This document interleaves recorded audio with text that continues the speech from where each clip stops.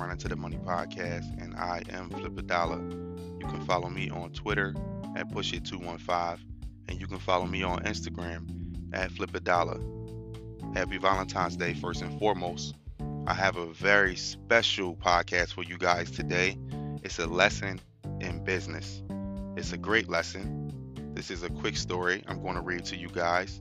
This is the story of the fisherman and the businessman. You may have already have heard this story before. It's been around. It's been told plenty of times. I'm going to read it, and hopefully you guys can get a great understanding about business and about the structure of your life from this quick read. So here we go.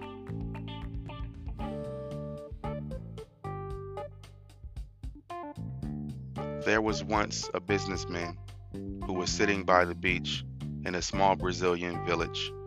As he sat, he saw a Brazilian fisherman rowing a small boat towards the shore, having caught quite few big fish. The businessman was impressed and asked the fisherman, "How long does it take you to catch so many fish?" The fisherman replied, "Oh, just a short while." "Then why don't you stay longer at sea and catch even more?" The businessman was astounded. "This is enough to feed my whole family," the fisherman said. The businessman then asked, "So what do you do for the rest of the day?"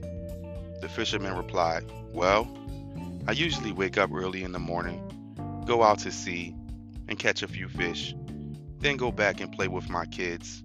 In the afternoon, I take a nap with my wife, and evening comes, I join my buddies in the village for a drink. We play guitar, sing and dance throughout the night." The businessman offered a suggestion to the fisherman. "I am a PhD in business. I could help you to become a more successful person from now on. You should spend more time at sea and try to catch as many fish as possible. When you have saved enough money, you could buy a bigger boat and catch even more fish. Soon you will be able to afford to buy more boats, set up your own company, your own production plant for canned food and distribution network. By then, you will have moved out of this village to Sao Paulo, where you could set up headquarters and management your other branches." The fisherman continues, "And after that?" The businessman laughed heartily. "After that, you can live like a king in your own house. And when the time is right, you can go public and float your shares in stock exchange, and you will be rich."